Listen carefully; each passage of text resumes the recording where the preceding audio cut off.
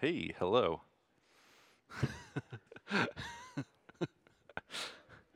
And we're on. As soon as I start to sing, I'm so sorry for everyone. I'm so sorry.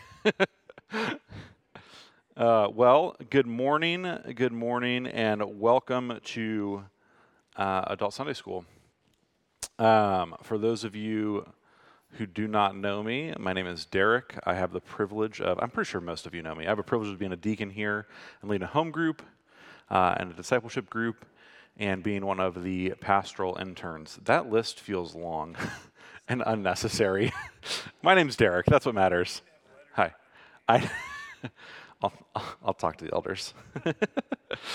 um, welcome as we're going to continue going through our series in Genesis. Today, I have the privilege of talking to you guys about the story of Noah.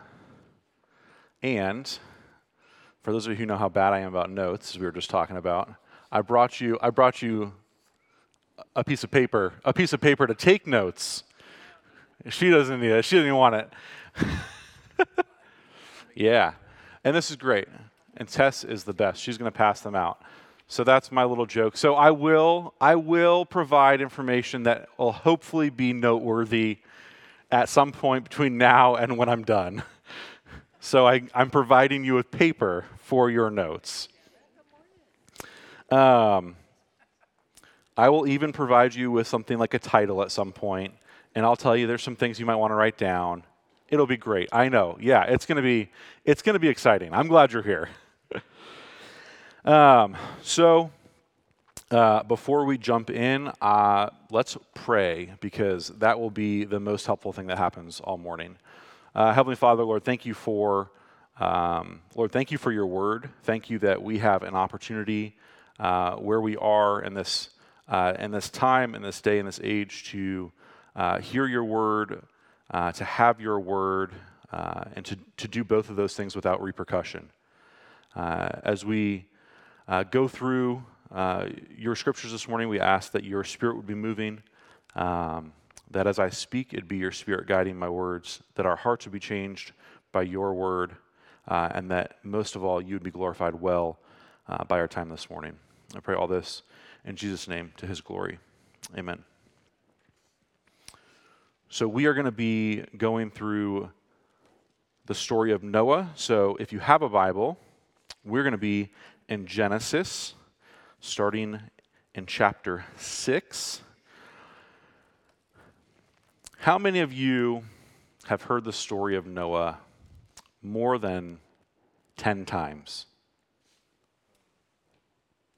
How many of you have heard the story of Noah more than 100 times? Right? How many of you have seen the felt board with the ark, and the animals, and then the rainbow, right? No. You know what? If I'm being honest, you're not missing anything. It's okay. Yeah, I probably should have, but that would not have been a good use of my time. Right, so a lot of us in here have heard the story of Noah probably hundreds of times. And it's pretty easy to come back to stories that we've heard so many times in Scripture and to just kind of already know what we're getting. Right? It's easy to go, okay, we're getting to Noah, there's a flood, sin's bad, there's punishment, and there's a rainbow. There's no more floods on the earth, right? Like, it's really easy to approach Scripture that way. And I know that because, I'm sure I do it all the time, right? So today we're going to try to do something different. Today we're going to try not to approach the story of Noah that way. So today we are going to read the story of Noah out of Scripture and then continue to walk through the text and see what it has for us. I know for myself, having heard and read the story of Noah so many times, that I get through it kind of fast. And again, I summarize. I know the main points. There's sin, it's bad. We're going to keep moving, right? So this morning, I would encourage you to be holding a Bible because we're getting into it. So, Genesis chapter 6. When man began to multiply on the face of the land, and daughters were born to them, the sons of God saw that the daughters of man were attractive. They took as their wives any they chose. Then the Lord said, My spirit shall not abide in man forever, for he is flesh. His days shall be 120 years. The Nephilim were on the earth in those days, and also afterward, when the sons of God came into the daughters of man, and they bore children to them. These were the mighty men of old, the men of renown. And we're going to stop for a second. My intention is to read all the way through. But I'm sure there's a lot of people in here who have read this story before, and this is a big question. Who were the Nephilim? What are they, and why are they here? Well, if you have one of those really fancy sheets of paper that I gave you to take notes on, this would be a great opportunity to write a few things down. Leave yourself some room for a title. There's a great heading coming momentarily.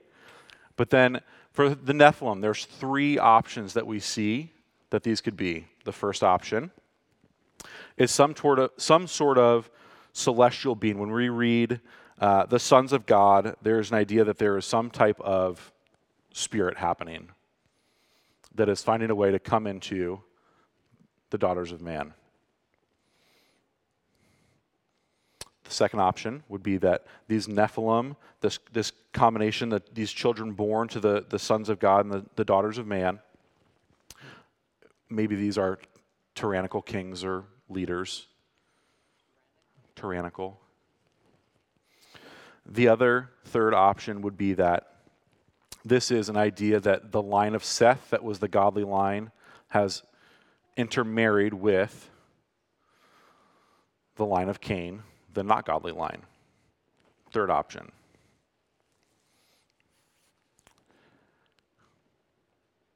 Those are our 3 options. I personally hold to some sort of view on the first option, and if you don't, that's okay. It's all right to be wrong. I'm kidding. That's personally kind of where I've landed, but that's actually not the thrust of what we're going to talk about today, which is why I kind of want to stop and just get it out of the way. A lot of people want to stop here and talk about this, and we're going to come back to it in a little bit for other reasons, but that's a big question. Who are they? What's going on? And so I didn't want to not address it, but it's really not the thrust of what we're going to get at today. So I wanted to offer you something, and we can talk more about it later. So let's keep reading in Genesis.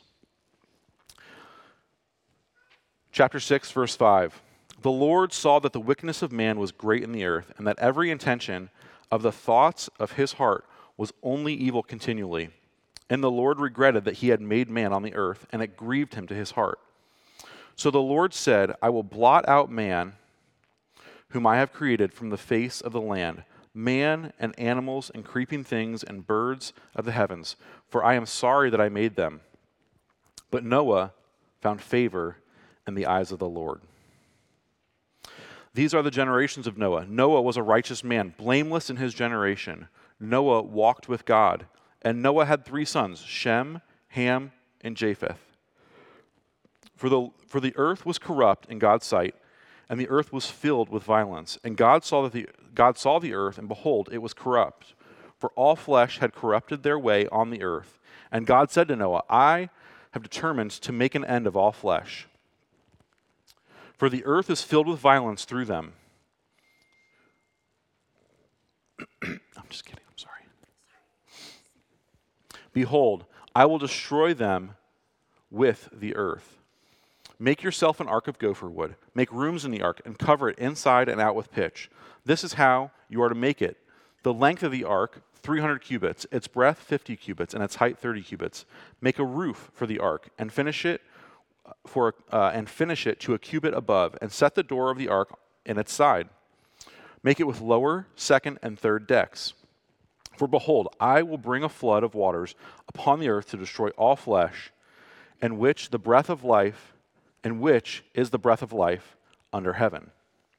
Everything that is on the earth shall die, but I will establish my covenant with you, and you shall come into the ark, you, your sons, your wife, and your sons' wives with you. And of every living thing of all flesh you shall bring 2 of every sort into the ark to keep them alive with you. They shall be male and female, of the birds according to their kinds, and of the animals according to their kinds, and of every creeping thing on the ground according to its kind. 2 of every sort shall come in to you to keep them alive. Also take with you every sort of food that is eaten, and store it up. It shall serve as food for you and for them. Noah did this. He did all that God commanded him.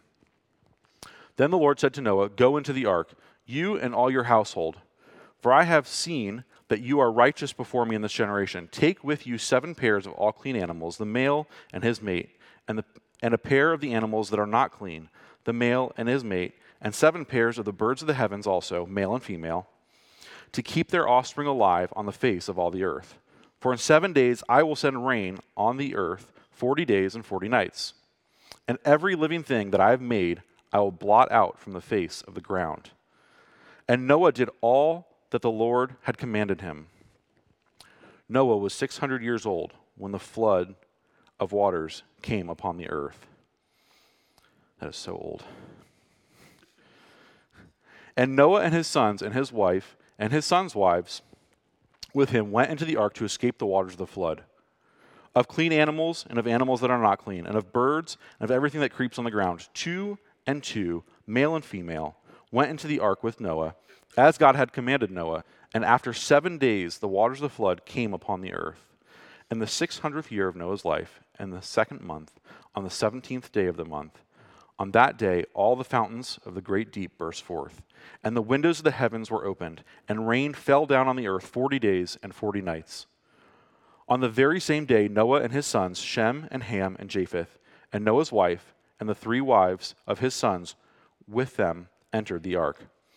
They and every beast according to its kind, and all the livestock according to their kind, every creeping thing that creeps on the earth according to its kind, and every bird according to its kind, every winged creature. They went into the ark with Noah, 2 and 2, of all flesh, in which there was breath of life.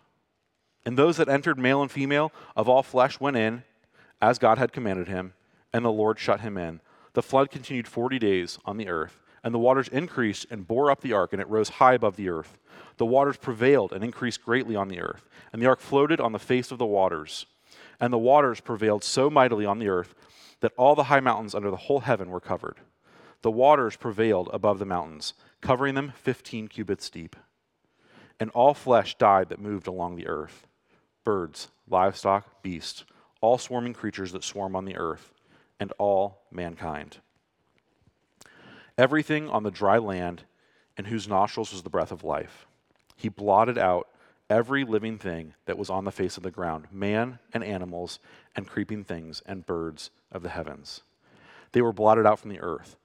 Only Noah was left, and those who were with him in the ark, and the waters prevailed on the earth 150 days. But God remembered Noah and all the beasts and all the livestock that were with him in the ark. And God made a wind blow on the earth, and the waters subsided. The fountains of the deep and the windows of the heaven were closed, and the rain from the heavens was sustained, and the waters receded from the earth continually. At the end of the 150 days, the waters had abated, and in the 7th month, on the 17th day of the month, the ark came to rest on the mountains of Ararat. And the waters continued to abate until the 10th month. And in the 10th month, on the 1st day of the month, the tops of the mountains were seen. At the end of 40 days, Noah opened the window of the ark that he had made and set forth a raven.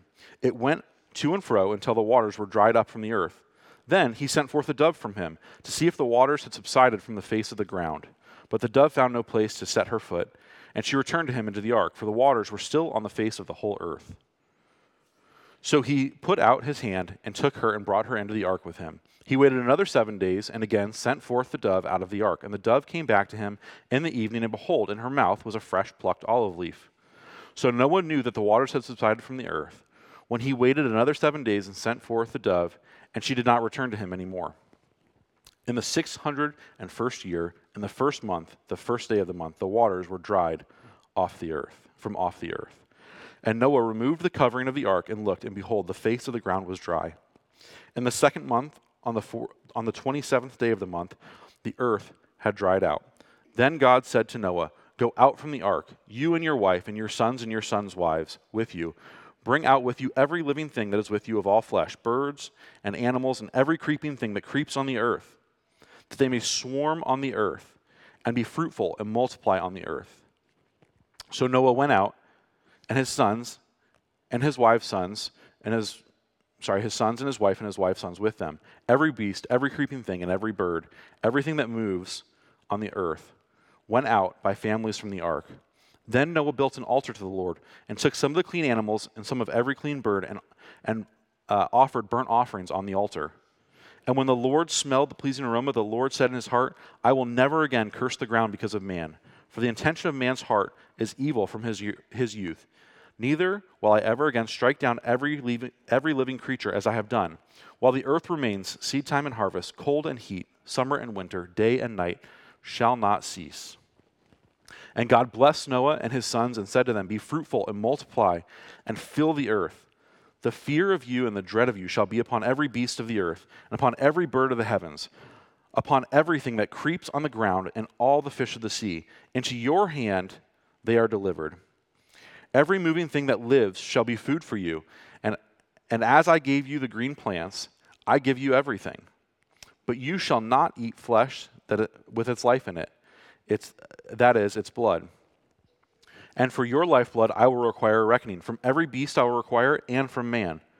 From his fellow man, I will require a reckoning of the life of man. Whoever sheds the blood of a man, by man shall his blood be shed. For God made man in his own image. And you, be fruitful and multiply, increase greatly on the earth and multiply in it." Then God said to Noah and his sons with him, "Behold, I establish my covenant with you and your offspring after you, and with every living creature that is with you, the birds, the livestock, and every beast of the earth with you, as many as came out of the ark.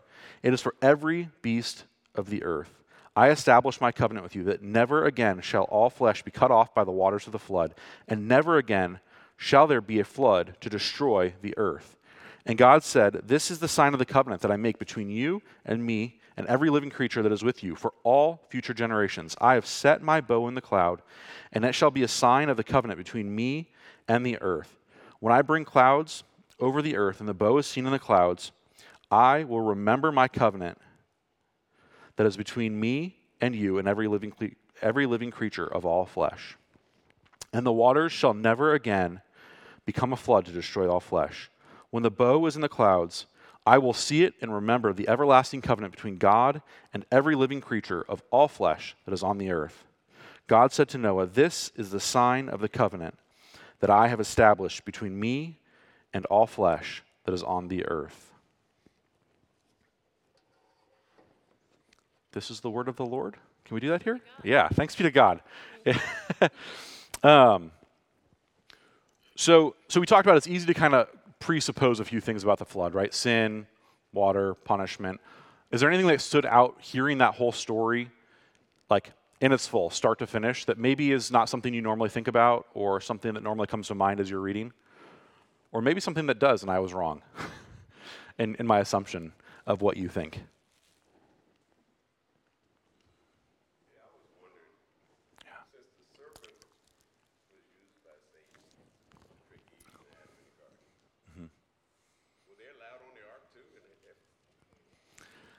Well,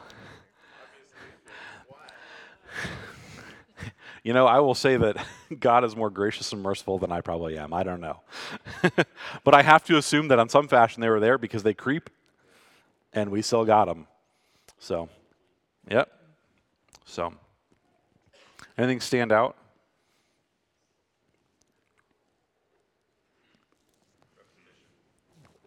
Yeah.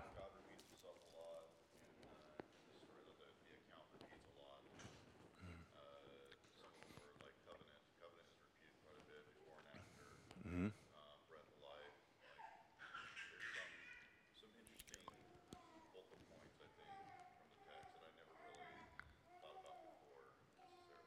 Yeah. Yep. Anybody else?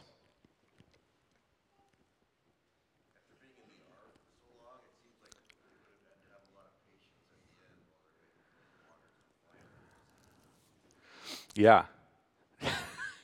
A lot. A lot of patience. And something that's kind of interesting too is that, and we'll probably get to this, and I say probably, we will, I've seen my notes. Um, it's kind of interesting to think about, like, as I was reading, I was studying, I was thinking about Noah being in this situation and being in the ark, and like, he's let out of the ark, and what's the first thing he does? He builds an altar. I wish I could say that that would have been my response. But I don't know if it would have been. I mean, I hope, but like, I would have just been so happy to not be stuck on that dang boat with all them animals that smelled terrible and with my wife and my kids and nobody else. Like, it was a long time. Anyway, praise God for Noah. He was a righteous man. Yeah.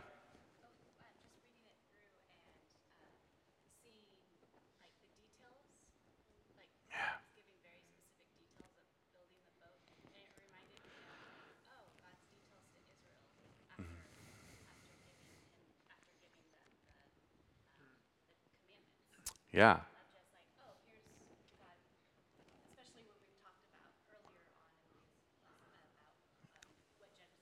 Yeah. Yeah. Yeah. Did you read my notes? Should I give you like $5 after? Because that was there could not have been a better segue, because now think about how you would have felt hearing this story, right? Because they would have likely heard it all the way through. I couldn't imagine that Moses would have stopped and been like, all right, come back tomorrow at 7 to hear the rest, right? So they've taken this whole chunk of scripture that's been given to them. These are Israelites who've just escaped Egypt, who are wandering in a desert. It's hot. They're probably hungry. They probably smell worse than my kids usually do. Like what, like, if you put yourself in that mindset, like, so you're an Israelite now who's just escaped Egypt. Like, what's different about this story now? Does anything else stand out to you? Sure, yeah, yeah, yep. I'm thinking about what's not said is God's sovereign providence, and that He has to bring all the animals to Noah. He has to provide him all things. He has to keep, unless Noah caged them all, lions from eating lambs on this boat, and Israel's in the desert. How are they going to survive? And how are they? It's hot, but God says winter won't cease. It's like, is this the end of the world? Well, no. Hear this story, hear what I've done. And then, as we know from Israel, God does similar things to Israel and them. But that's where my mind goes. Where they're connected. Yeah. Yeah, that's great. So, are you guys ready for your title? I told you to save space for a title. Your title is Noah, the remix. You heard me, the remix. A promise to preserve.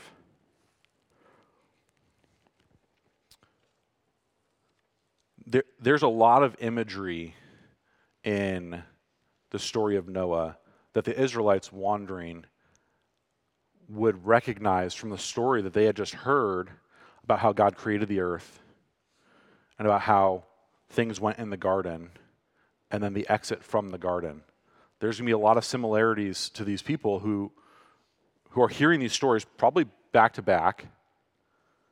There's a lot of imagery that's going to line up and that's going to give them a hope in the sovereignty of God. And so my hope this morning, is that we can look at some of those things and be reminded of the sovereignty and glory of God and read another way. Yeah.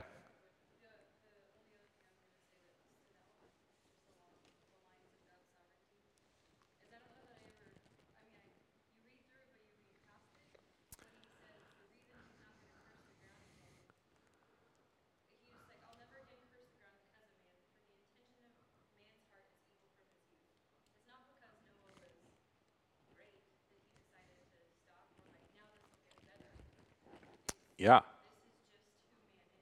Mm-hmm.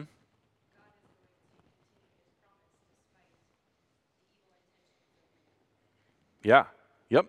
And that also, man, you guys are, seriously, I feel like I airdropped this to you. This is incredible. It couldn't be better. You guys are the best.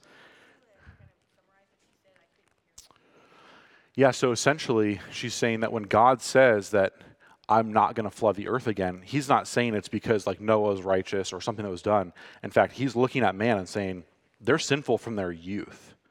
Like he's seeing the state of man, and he's choosing to not do it again. Is that an accurate summarization? Yeah. So, we're gonna now walk back through the text a little bit and highlight a few things. And so I mentioned earlier at the start of Genesis, or the start of Noah in Genesis 6, that we talked about these Nephilim. This is actually the first place that there is kind of a picture of the garden, because you see this in this text here that the sons of God came into the daughters of man, and they bore children to them. Nope, missed that. Sorry. Here we go. Sons of God saw that the daughters of man were attractive, and they took them as their wives as they chose. So a thing that's happening here that I see is in the garden, what happened? What happened with Eve? She sinned. Yeah, she saw. It looked good. She took it. And now here we are, a few chapters later, just probably a couple days, right? I'm kidding. And now what's happening, right? There is a sense of the whole earth is filled with this sin of the example that's before us is something seeing something they want, it's attractive, and they're taking it, whether they should or they shouldn't. So sin is everywhere. The Lord saw that the wickedness of man was great on the earth, and that every intention of the thought of his heart was only evil continually. As we look at the story in a whole big picture, some things to note about sin. Sin touches all of creation. Right? So what happened when Adam and Eve, think about something that happened with creation when Adam and Eve sinned. They took that fruit for the first time. What happened? Yep. What else? They hid from God. Did anything happen in creation? Animals darted. What? Yeah. And as we keep going, what happens in the curse? The ground is hard to work, right? So sin is impacting all of creation. And then obviously, as we move on to the story, spoiler alert, we look at how God is bringing a covenant back, and it's to all of creation. Another thing that we see, which hopefully doesn't surprise us, sin requires God's judgment. We're all on the same page there, right? But this is not, obviously, this is obvious, right? So there's sin all over the earth, and the response of God is to bring judgment, to bring a flood. And then the last thing is to think about is that sin breeds corruption, right? It just continues to get worse and get worse and get worse, to the point where God would grieve his own creation, because every intention of their heart is only evil continually. But the story gets a little better, doesn't it? And then we have to go far. Just verse 8. We move a couple verses down in chapter 6 to verse 8. But Noah found favor in the eyes of the Lord. What has Noah done so far in our story? Oh, right now. So we got from verse 1 to verse 8. What has Noah done? I had a head shake with a negative and then a 0. Right? Well, we don't even know that yet. We do because we already read the story. We kind of cheated a little bit there. But he found favor in the eyes of the Lord and hadn't done anything. And what a hope that would be to an Israelite wandering in the desert, who has just been chosen by God and then saved and pulled out of slavery, to see that God is acting and choosing for no other choice than his own. Right? Noah has found favor, but as far as we're aware, Noah has done no thing. No thing. He has done no thing. He's done nothing.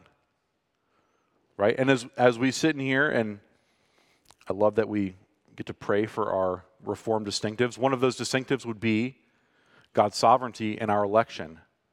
That's something else that we should be seeing too. That God is choosing Noah just as he's chosen the Israelites. So that would be, I'd have to imagine, a very great hope to them. So Noah has done nothing. But as we keep reading, we learn very quickly. And these are the generations of Noah. Noah was a righteous man, blameless in his generation. Noah walked with God. And I would argue that Noah did those things because of the favor of God.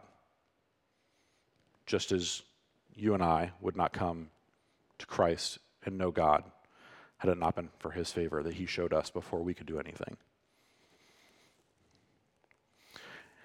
We keep going through our story down in through chapter 6 here, and we get to the end. The last verse, Noah did this. He did all that God commanded. In chapter 7, verse 5, we continue to see Noah a righteous man, and Noah did all that the Lord had commanded. And then what happens to Noah? He's obedient, and what happens to him? This is an easy one, guys. I promise. He's saved, right? He's saved from the floods. So this is a small application. I would highly recommend obedience to God. In this case, it literally saved Noah. But also here too, God calls, chapter 7, verse 16, as we keep going through our story. We even see in the verse 16, sorry, I think I said that backwards. And those that entered, male and female, all flesh, went in as God had commanded them, and God shut them in. So even the animals, God is calling, we talked about the sovereignty of the control of the animals to bring them, I think that was you that mentioned that, right? And in their obedience to God's call, they also are saved.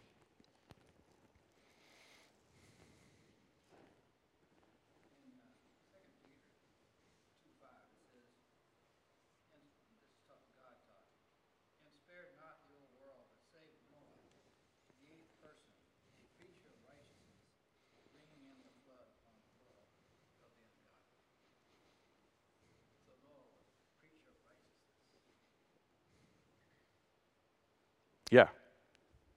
Yep.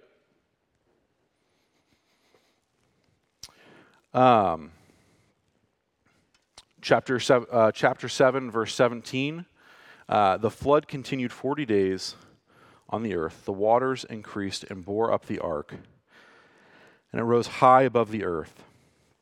The waters prevailed and increased greatly on the earth, and the ark floated on the face of the waters, and the waters prevailed so mightily on the earth that all the mountains under the whole heaven were covered. The waters prevailed above the mountains, covering them 15 cubits deep. Is there a picture here that should sound familiar to somebody who just heard the story of creation? Water is now covering the face of the earth for a second time. Right? So there's going to be some imagery here drawing these Israelites back to what has already happened. There was, at the beginning, before there was anything, water covering the face of the earth. And here we are again, and we see the water rising, and now all there is water covering the face of the earth. In that, we see that everything dies. Right? We keep reading verses 20 through 23. And the waters prevailed over the mountains, covering them 15 cubits. And all the flesh died that moved on the earth, birds, livestock, beasts, all swarming creatures that swarmed on the earth, and all mankind. Everything on dry land, in whose nostrils was the breath of life, died. It's almost like there is a blank slate. right? So the Israelites would be looking back and seeing this imagery of a earth covered in water and nothing else. And now, as that water dissipates, there's almost what seems as a resetting of things moving forward. There is a washing of the earth. A fun note, because we're not going to talk about it much else. I know a lot of people like to look at the book of Noah or the book of Genesis and see the story of Noah and try to find facts that can prove its truth.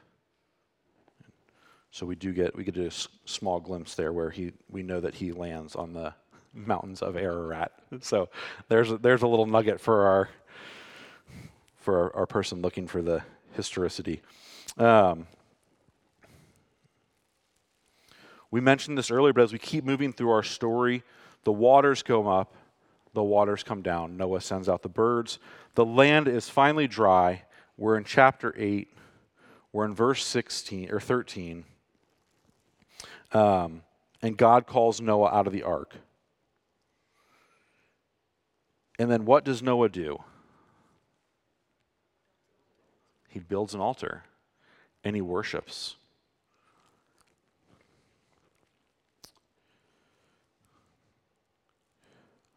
The thing that I love here, which we know again, that Noah was a righteous man, but I love to see that in the text,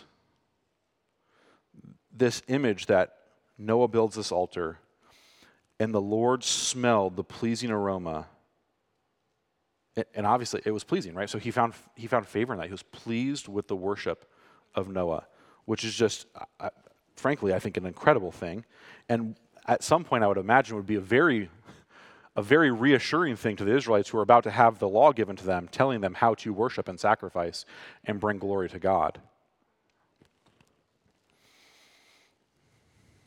And as we keep going, we hit Genesis 8, verse 20. As we keep going through our story, he builds his altar. The aroma is pleasing. And then we talked about earlier, Isaac mentioned a lot of covenant language. And so we're going to get into a lot of covenant language here, and I'm going to read back through some of this because I think it matters a lot. And then I have a question for you.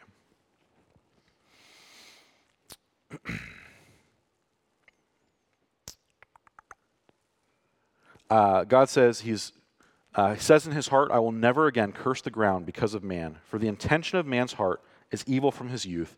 Neither will I again strike down every living creature as I have done.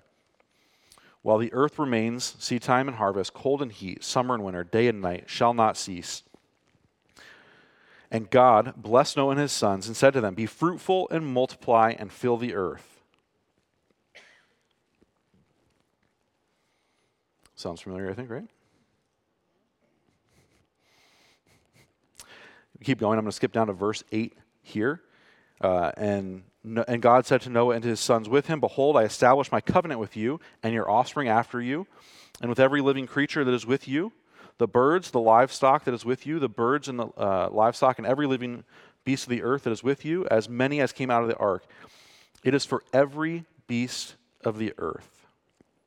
I establish my covenant with you, that never again shall all flesh be cut off by the waters of the flood, and never again shall there be a flood to destroy the earth. What sounds familiar in that? What part of that covenant sounds familiar?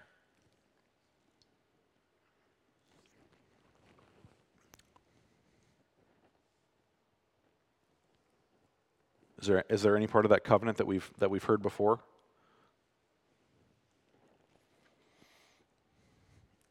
It's not a trick question, I promise. What's the charge that God gives to Adam? Be fruitful and multiply. As God makes this covenant with Noah, is there something that stands out that's different from the covenant that we see him make with Adam in the garden?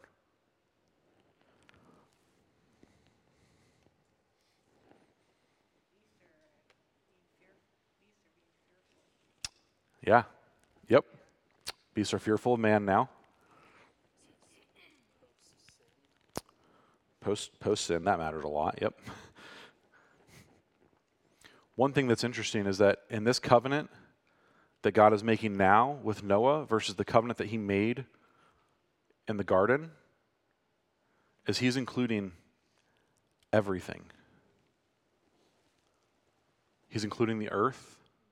He's including the animals, all the creatures, and man all together.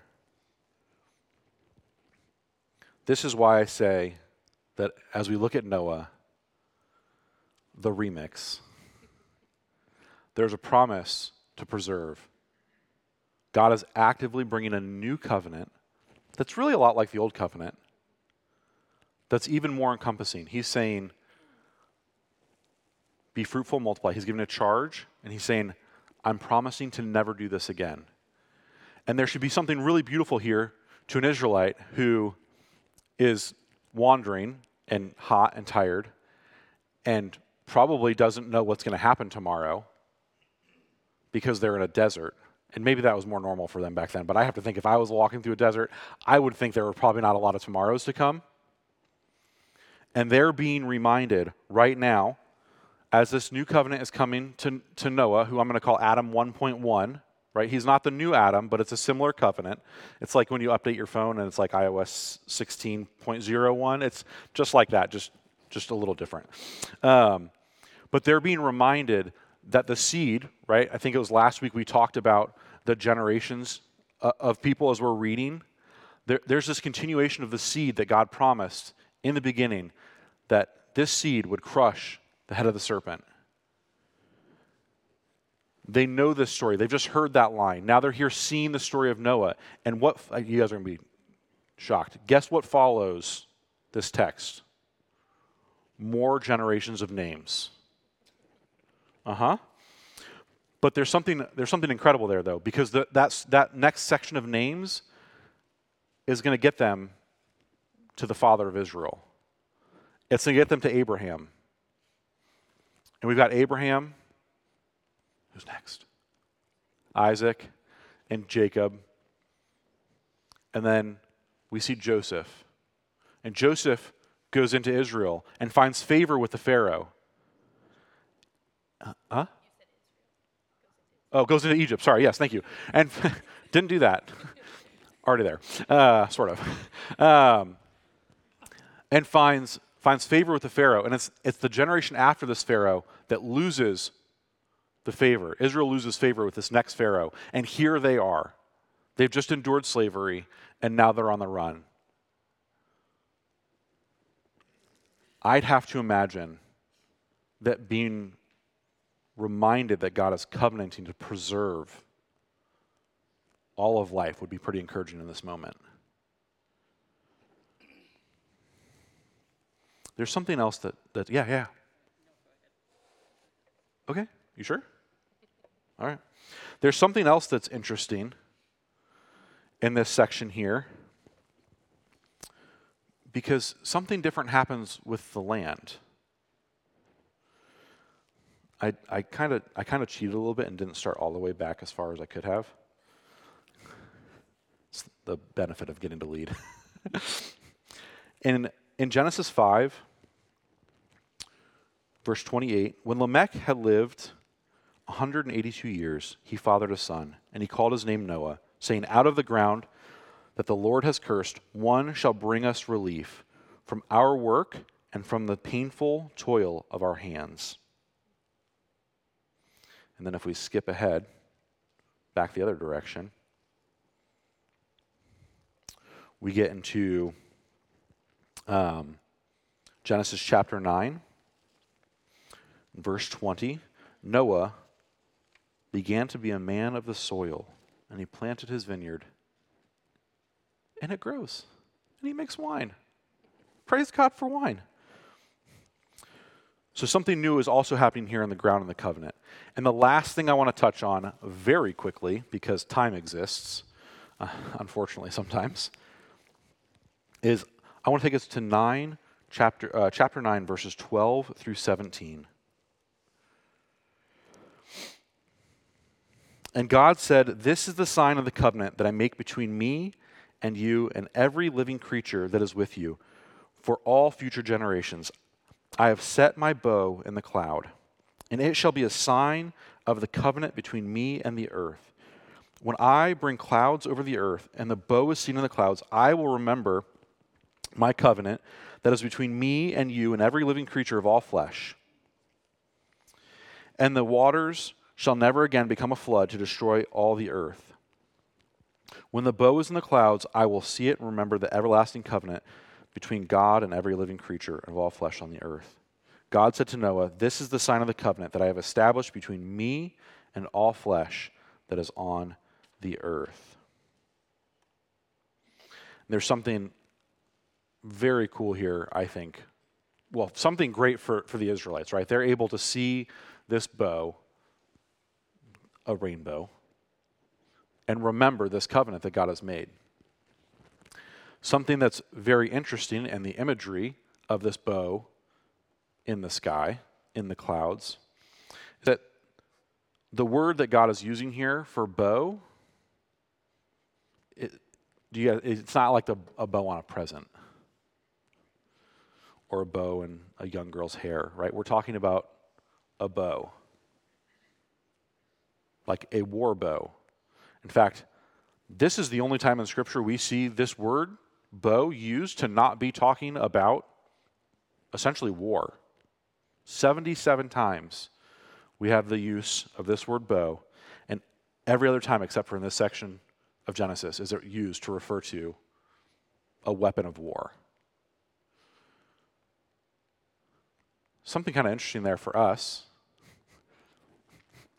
Post-resurrection, right? We can look back on this covenant and see God making a promise and saying, "I'm hanging my war bow in the clouds," and it's pointed up. And it's amazing because we get to look at the story of Noah as believers on the other side of the cross and see that God is building a covenant that's pointing to his son being the apex of the completion of the covenant that's going to bring us life forever with God. And we know that war bow pointing up for us means that arrow is going to Christ, right? Because what's going to happen? Noah is Adam 1.1, not Adam 2. So what's going to happen? More people are going to fill the earth, and there's going to be a lot more sin. And here we are today, thousands of years later, and what's going on the earth? Lots more sin, right? And there's even times today when I look around and I see the culture and I think, can it get worse? And sadly, it probably could.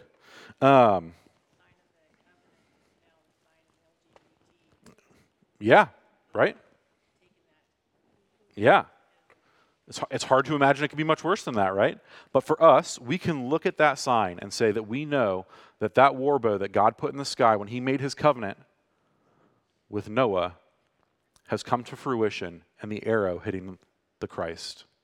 That we have our salvation because when we broke covenant, God sent his son to deal with the curse.